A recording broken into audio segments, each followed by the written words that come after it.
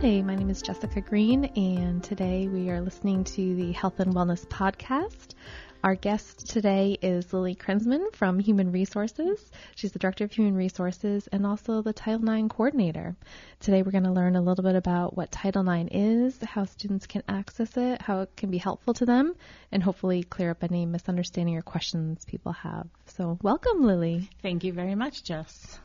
Thank you so much for being here. I really appreciate you taking the time. I think it's important. I think there's a lot about Title IX that's so confusing, and so I thought if we could just have a session where we just learn a little bit more about it to help enlighten students, I thought that would be a good idea. So absolutely happy to help. Awesome. Thank you. So first, why don't you tell me a little bit about yourself and your role here at Stonehill? Okay. Yes. I am the Director of Human Resources as well as the Title IX Coordinator, which means I oversee the process, and the investigators report to me as well. It's sort of a dotted line. Previously, in my previous employment, I was a Title IX investigator, so I have some experience being on that side of it as well. Wow, that's helpful to have the behind the scenes on both sides, yes, just so you understand what happens. Great. Absolutely. Thank you. So Title IX, I feel like we've heard that term before, but it sounds so confusing. A lot of people might not even understand what it is. Could you explain a little bit about what Title IX is and what it means here at Stonehill? Sure. So Title IX is part of the Civil Rights Act of 1964. It's really a comprehensive federal law that prohibits discrimination on the basis of sex in any federally funded education setting or activity. So it's similar to Title VII, which prohibits discrimination in hiring and employment practices, but it's geared specifically towards students. Awesome. So in terms of how it applies to students, the legislation eliminates sexually based discrimination to ensure that all students, regardless of gender, have access and equality in education. It offers a wide range of protections, and those include things from athletics to admission to housing and also to sexual harassment. Yeah, and that's really been big, I guess, over the last 10 years, especially with previous administrations having the Dear Colleague letters and encouraging colleges to really take on the topic of sexual assault prevention in colleges. So yes, this has kind of been a charge for colleges for quite a while. Yeah, absolutely. I think the really it started mostly in the athletics field, yeah, and women not having the same rights as men in athletics and in the educational setting, but it has certainly grown since then. Absolutely. Thank you so much. So what would be a reason why someone would contact the Title IX coordinator? So oftentimes it's for it's really turns out to be something if they're questioning the process, or if they're not sure if something actually falls under the Title IX, whether it be our policy or the law itself. So they're coming to ask questions. They're looking for guidance. As an example, if someone tried to touch or kiss a student, but they're really not sure if that falls under Title IX, maybe they didn't, go through with that. Or if they hear of a situation that happened to perhaps a friend, they might want to come forward and just ask some questions before they actually report it. So the tendency is to come to me when they're not sure about reporting, although some have come to me and specifically reported as well. So. Yeah. That's an important distinction, yeah. So I know we're going to talk about our resources later on and what to do if you suspect you or someone you know has been involved in a sexual assault. We'll definitely get into that a little bit later, but that's good to know that there's some clarifying information and that people can still contact you either just to ask questions to clarify or just for guidance. Absolutely. So if someone did want to contact you or contact anyone within Title IX, how would they make a report? If someone wanted to make a Title IX report, how would they go about doing that? So there are a number of different ways. Certainly, as I mentioned, they could come to me directly. My information is on the Stonehill directory, but more importantly, there's a Title IX resource section of our website that you can access from sort of the bottom left of our front web page. And there you'll see the policy and all the resources and specifically the people who are involved in this process. There are two deputy coordinators as well. One is Cindy McDonald, who is in athletics, and Michael Labella, who is in community standards. Certainly campus police, there are so many many resources. There are a number of ways to report. You can make a phone call and talk to us. You can send an email. You can fill out an anonymous report or fill out a report with your information. And all of this is located under that helpful links Awesome. under Title IX. And I know I've even searched, if you go to the search bar in the website, Yes. you can just search Title IX or even sexual assault, and all this information will pop up. Absolutely. So, Yep. great. We try to make it as easy as possible. Another term that we hear on campus sometimes is the term mandated reporter. Yes. Sometimes that comes up when we talk to our students about things like confidentiality. Could you just explain what a mandated reporter is?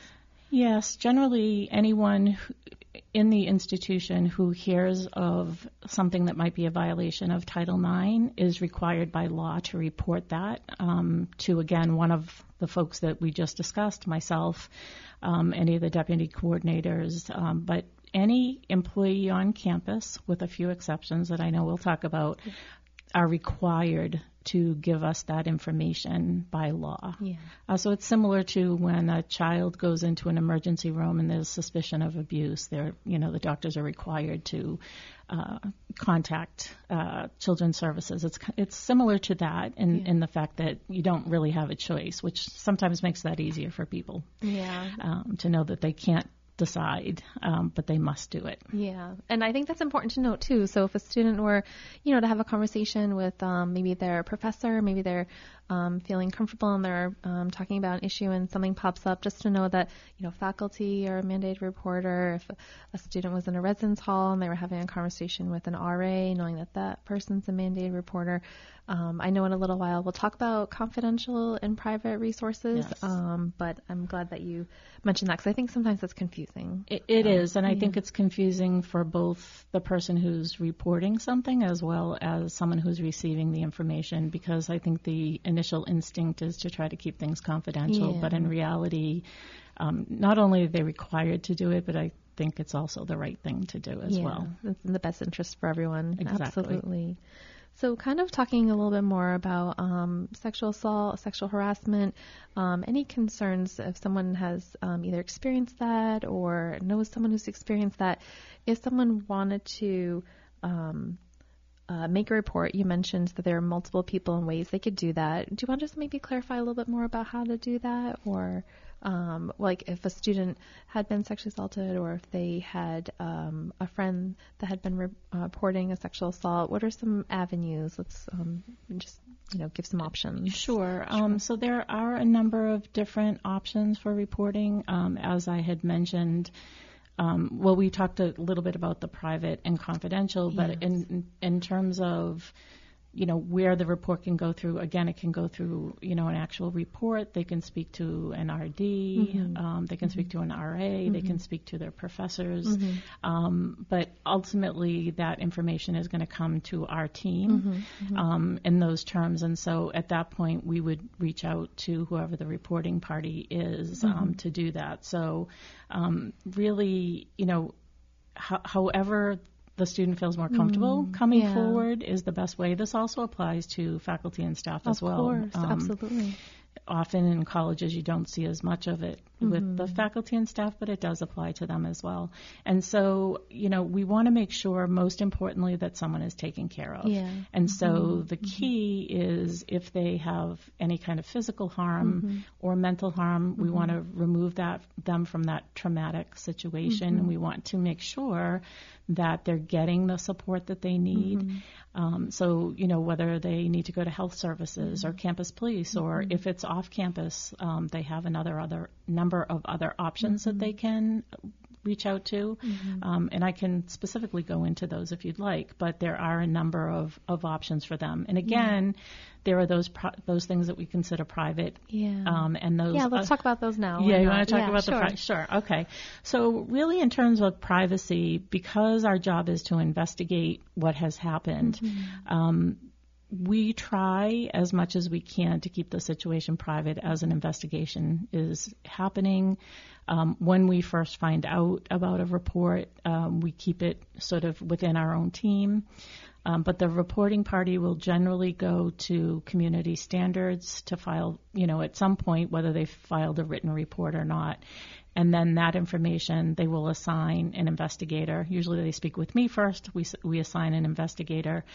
We try to find the right investigator for the party involved to make sure that they're comfortable. And then from there, again, we're keeping this all as private as we possibly can. When they get into the investigation stage, it becomes a little bit more difficult, right? Because now they may have to reach out, obviously, to the responding party. Then they may have to reach out to witnesses who had witnessed the situation. So the privacy piece of it is harder for us to control as that happens. We do encourage people who are involved in the process to keep it private out of respect for both parties. But, often there is a little bit of people talk, people hear. Talk, it's hard. I understand that. College, it's a small area. It is, and I think it's also, it can be traumatic for even those people who witnessed it or felt any kind of connection to either party. So I think that's part of the problem. So, many of but there are services on campus that are confidential, and those include the counseling center. So any of our counselors, health services for students, our certified athletic trainers are considered confidential. Campus police is considered confidential. Actually, I believe it's campus priest. Campus priest. Campus police, is our first responders. Sorry, that's okay. The campus clergy. So they have to be actually clergy as opposed to like our campus ministers who aren't clergy. Yeah, absolutely. Right. Yeah. Sorry about that. And then those are all. Yes. And then off campus, there are actually several confidential resources, which include local hospitals like Brockton, their emergency room, Morton Hospital. There are some other resources that are described in very great detail on the web page as well. Local crisis centers. Yep, absolutely. A New Day, Victim Rights Law Center. There's Catholic Charities. There's a number of other options if people want to keep it confidential. Sometimes they want to start out keeping it confidential, and then, then they, I think, get the strength to come forward about what has happened to them. Yeah, absolutely. I think, first of all, anytime you go through anything traumatic, it just takes a little bit of time to kind of wrap your head around it. But I think the number one thing that we're trying to relay is that there's a variety and multi-level of supports, both on and off campus. And the best thing is to, reach out and try and get the person, safe and healthy and to, do whatever they feel is best for them.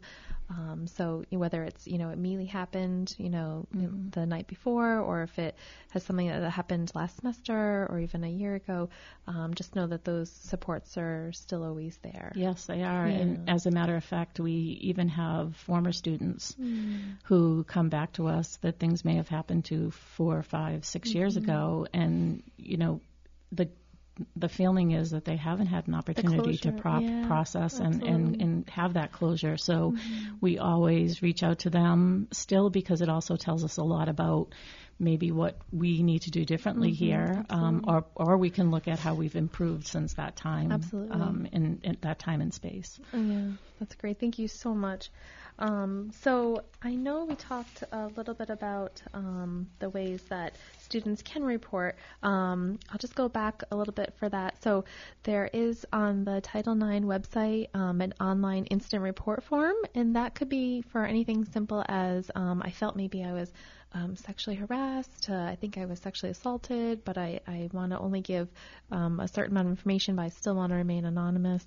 Then there's also reaching out to someone right on campus, like if something had just happened and I wanted to call campus police or and have emergency medical services come to me, or if I'm waking up the next day and I'm not sure what's happening and I want to, disclose and talk to someone. It could be, someone in residence life. It could be going to health services to make an appointment and check in with them.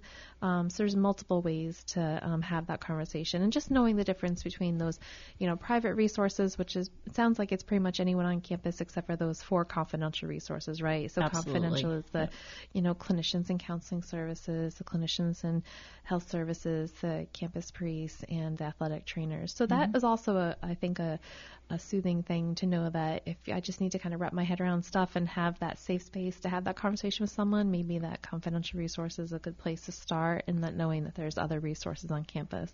I know that we also have this great SHARE program. I'm going to plug that because I do help with that. SHARE is an acronym. It actually stands for Sexual Harassment, Assault, Resource, and Education. And these are actually advisors that are specially trained. They're staff members on campus, and they're really there just to help guide students through the process, both parties. I'm not sure, reporting or the what is the other term for it? Reporting and responding parties. Thank you.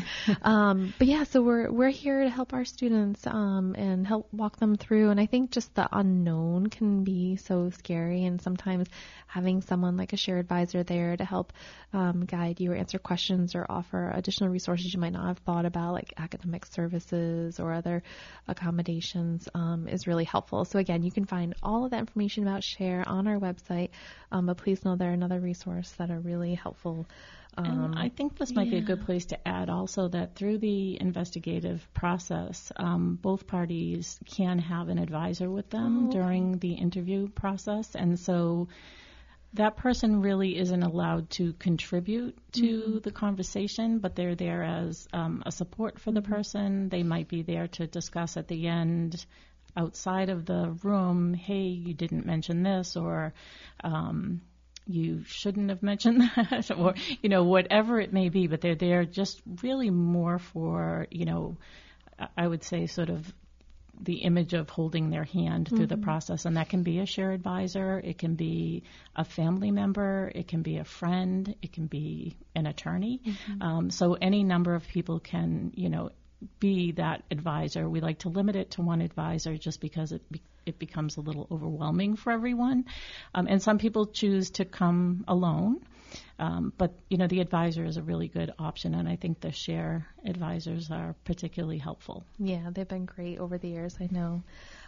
Maybe let's talk a little bit more about the process and some things that occur on campus, such as the emails that go out. I know sometimes there's always, different feedback from students about the campus alerts that go out.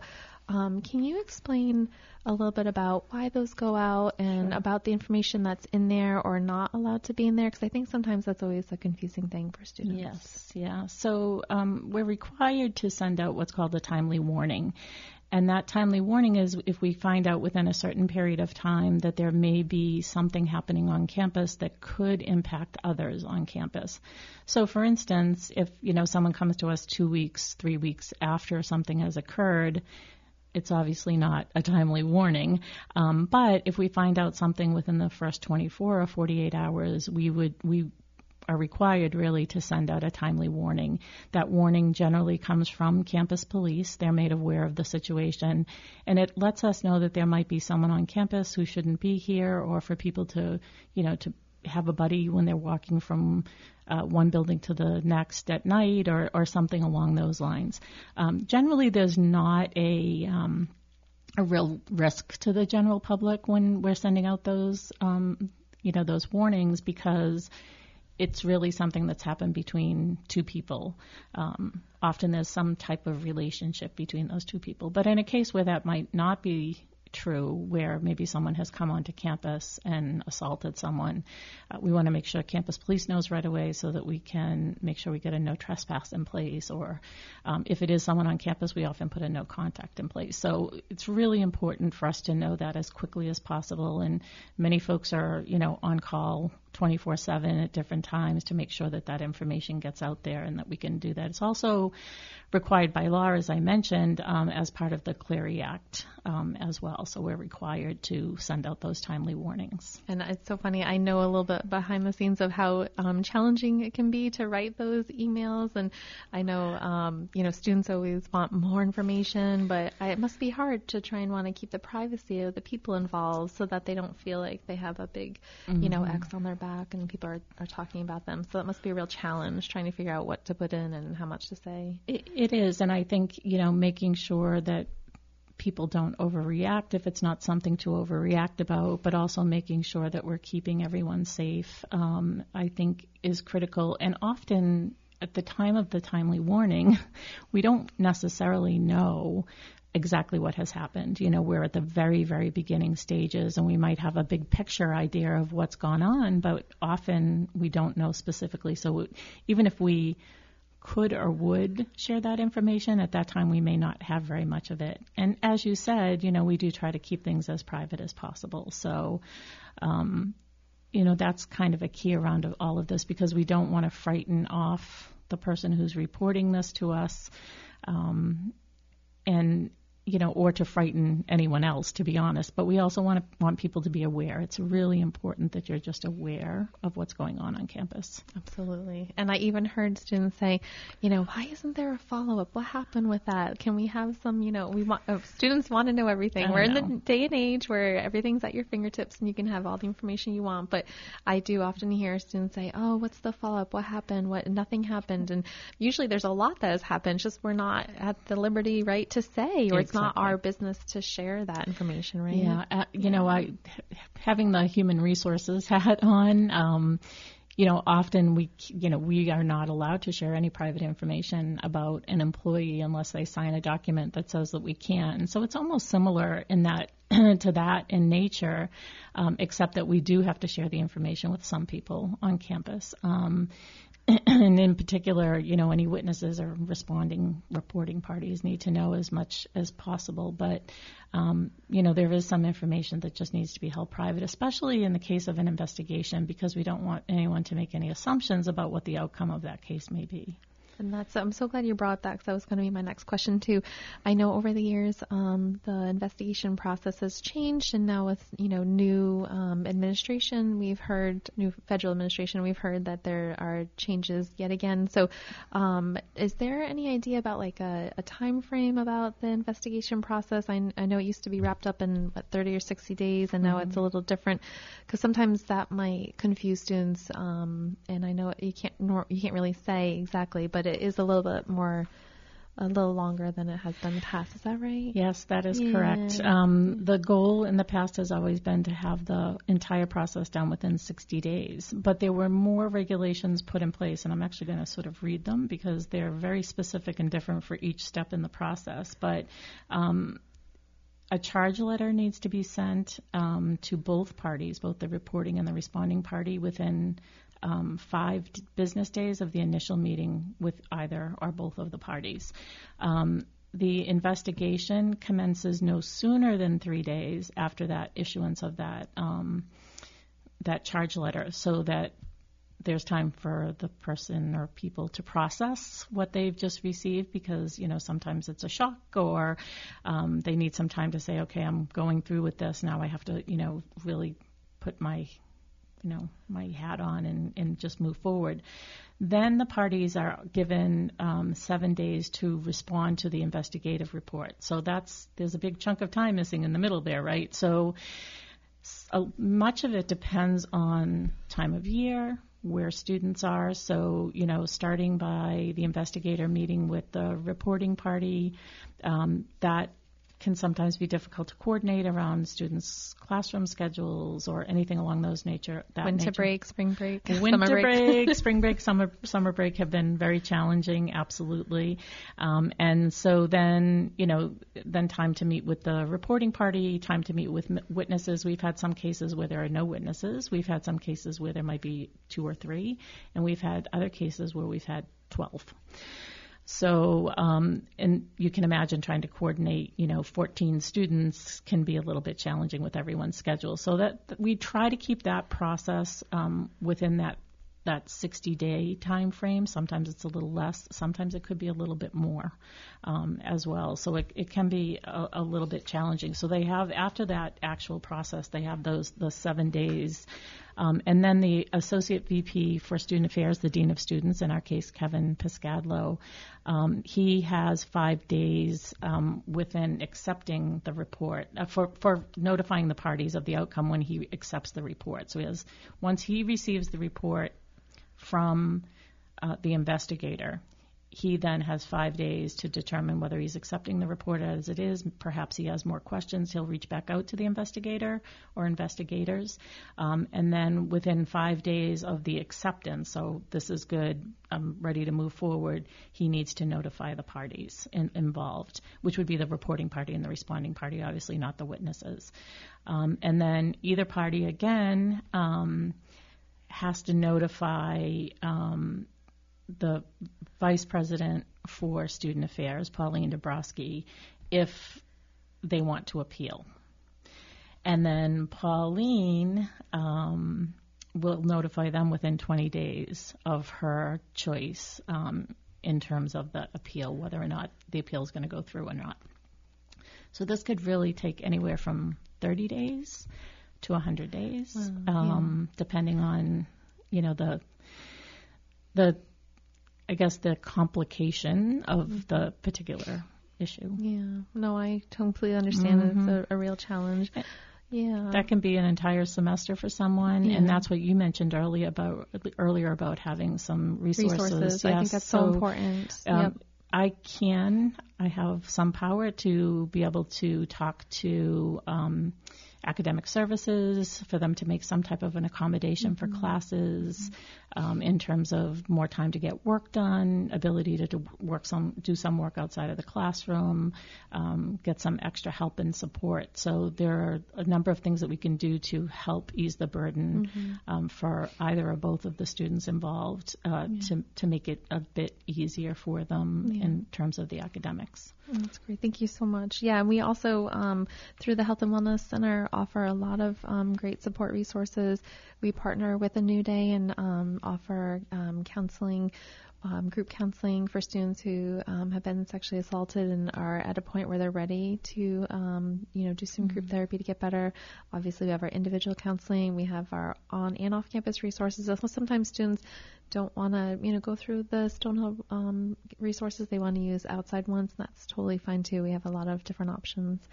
And a little bit later, I'll talk about some of our prevention tips, because from a prevention mind frame, I love to always plug some of our ways that we can get more involved and kind of take this head on. Absolutely. So, just a question: what are the different options if a student is they're found either, I don't know, the words aren't right, guilty, not guilty. What are the different options? Because I know sometimes students are always thinking, what will happen? Are students still on campus? Are they off campus? Are there, restrictions? Do they, so if you can talk a little more about the different options that are there after an investigation is completed. Okay, yeah, absolutely. So obviously if it involves 2 students on our campus, the first thing that we will do almost immediately is we'll put a no contact order in place between the 2 students. So both the reporting party and the responding party are not allowed to contact each other. We are a small campus. Occasionally those 2 students may live in the same residence hall. They may be in a class or 2 with each other.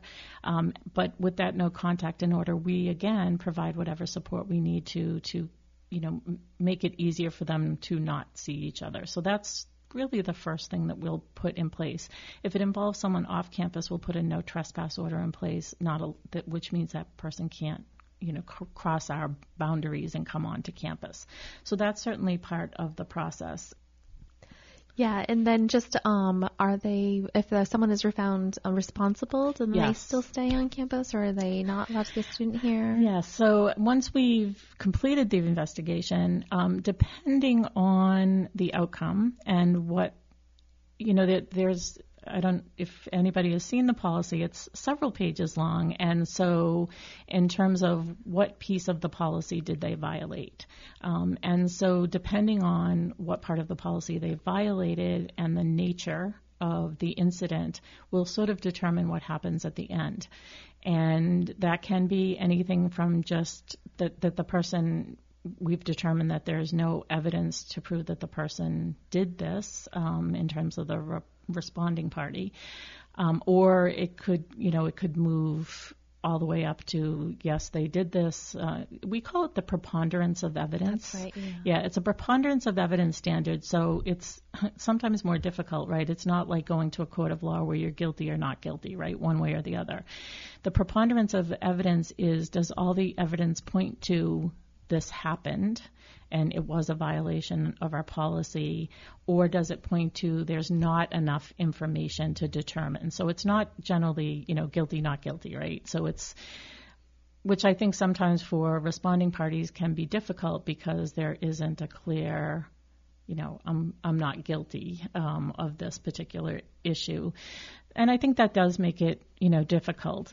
But depending, again, on where that falls, it can be anything from some general education, perhaps some training we offer, as you know. A lot of things here that our students can attend. Sometimes we ask them to write something about what happened and, to learn more about what the policy is, what the law is, why someone might not do something like this. So that's generally part of what the Dean of Students will do with the student, is to work on that and follow through with them. And I could see that more for if there was like an inappropriate touch at a party. I could see someone, right, having maybe that as a potential consequence. Absolutely. But I could definitely see that not as if someone had been charged with sexual assault. That's not something that our campus would have done. So sexual assault, if the preponderance of evidence points us toward the fact that this is more likely than not to have happened, generally the student will be released from the school. Yeah. Oh. And again, we, even in that case, we will try to provide some level of support to that student in terms of here are what your options are outside of Stonehill. Just give them a little support and, what are their next steps. But we have to do the right thing here to protect our students. Absolutely. No, this is a very difficult thing. And unfortunately, this is something where there's, it's a challenge and a problem and an issue for everyone involved. And there's, even when there's some type of like clarity and the response that maybe someone wants, it still hurts a lot of people involved. So absolutely. Yeah. So I think moving back to just reminding everyone about the different options here on campus in terms of prevention.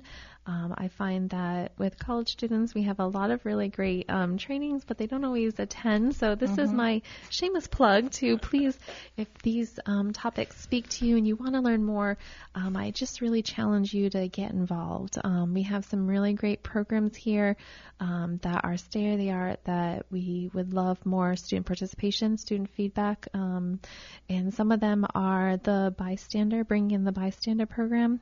Bystander is something that many colleges across campuses do that helps students identify potentially risky situations and then how to safely intervene and respond. The idea is that there are many people involved who can have a positive influence on a potentially risky situation. And I will say here at Stonehill, we have multiple levels of Bystander. So the bringing in the Bystander for sexual assault prevention is a really great one, I think, for college students to learn about what are the risky situations that can occur, whether it has to do with like alcohol or being in a certain setting, or how someone's communicating consent or not communicating consent, and how someone is receiving that. So we have really that great program. Our student athletes, we have a wonderful program just specifically for student leaders and student athletes called MVP, Mentors in Violence Prevention. Last year, NCAA did actually require that all student athletes receive annual training on sexual assault prevention. We had actually been doing it for years before, so we're definitely ahead of the curve. Go Stonehill. But this is a wonderful training that teaches leadership skills and helps our student athletes really be excellent role models on campus in terms of interpersonal communication. We have some really fabulous Bystander programs here that talk about diversity and inclusion and social justice issues. Mm-hmm. We have Lead for Courage, which is a really great program. I know all our incoming freshmen will be going through that, and a lot of other groups on campus, but that's another program that teaches how to respond to like a biased incident, or how to be more inclusive, or how to respond to potential things of ignorance. And then our faculty and staff are also going through many trainings, as are many people. This is another thing I always tell our students. When you graduate Stonehill, you're going to enter the working world, and you're going to need to know how to, communicate with other adults and other people. And a lot of companies are now requiring their employees to go through these trainings to know what sexual harassment is, how to talk and communicate in a group setting, what is allowed and not allowed at work. So this will not be the first or last time that our students will encounter these trainings, and our faculty and staff are going through them too. So this is the new norm. We have definitely over the past couple of years with the Me Too movement and everything that's been happening with all of the high-profile media cases, the topic of sexual assault prevention and how to empower people to take a stand, to speak up, and to know that their voice is important and should be heard. I think if I could just relay that through this, podcast, let them know that if someone has experienced sexual assault and they're out there and they want to reach out, these are some great resources we talked about. Our Title IX resource on our website explains all of this. The Health and Wellness Center door is always open, as is Human Resources door. And then that this is everyone's issue on campus. This isn't just a woman's issue, or this isn't just an issue for college students. This is everyone's issue on campus. And we all take a part in helping make this place a safe and inclusive environment. I actually talked to our parents during orientation. I say, this is our family. This is our home. So your children are leaving your home and they're coming to their Stonehill home, and that's actually how they feel. I talk to a lot of alum and they still talk about their Stonehill families. So how do we make this a safe and inclusive place during the day, during the evening, on weekends for your 4 years here? So yeah, this is great. Did you have any other comments or things you wanted to add? I think maybe just adding to, knowing what we're asking students to do in terms of learning as much as they can about this. You had mentioned that we have, a number of sessions that we offer. Many of them are required. So bystander training last semester was required, last academic year, and also a session called developing your toolkit, your diversity toolkit. So again, sort of taking things from one level to another. We have a lot of compliance training around these types of, federal compliance issues in terms of sexual harassment and that. And also this semester this year we're requiring folks to go through 2 sessions. Now, some of it talks about diversity, but diversity covers so many topics: accessibility, gender, sexual orientation. It could be, it really could be, faculty and staff of color, anybody, we all have something that sort of falls into we're different from everybody else because of X. But for some people, that is much more intense than others, and that feeling is much more intense. So we want to provide the right type of training for everyone who can support those people. And I really like to take a few minutes to read, even if it's just sort of a scan read of the policy, because my suggestion is to take the training classes, read the policy, so that when you do find yourself in that situation, you're not standing there saying, oh my gosh, what do I do? Instead, you say, okay, I'm prepared. I know what I should do in this situation. That's my best point of advice. It's about education and empowerment. And prevention. That's right. Well, thank you so much, Lily. I really appreciate you coming in here and talking about a really difficult and confusing topic. I think this will really help a lot of people. I'd love to have it back again some other time. So thank you for being here. Thank you for having me, and I'd love to come back. Thanks. Take care. Bye-bye. Bye.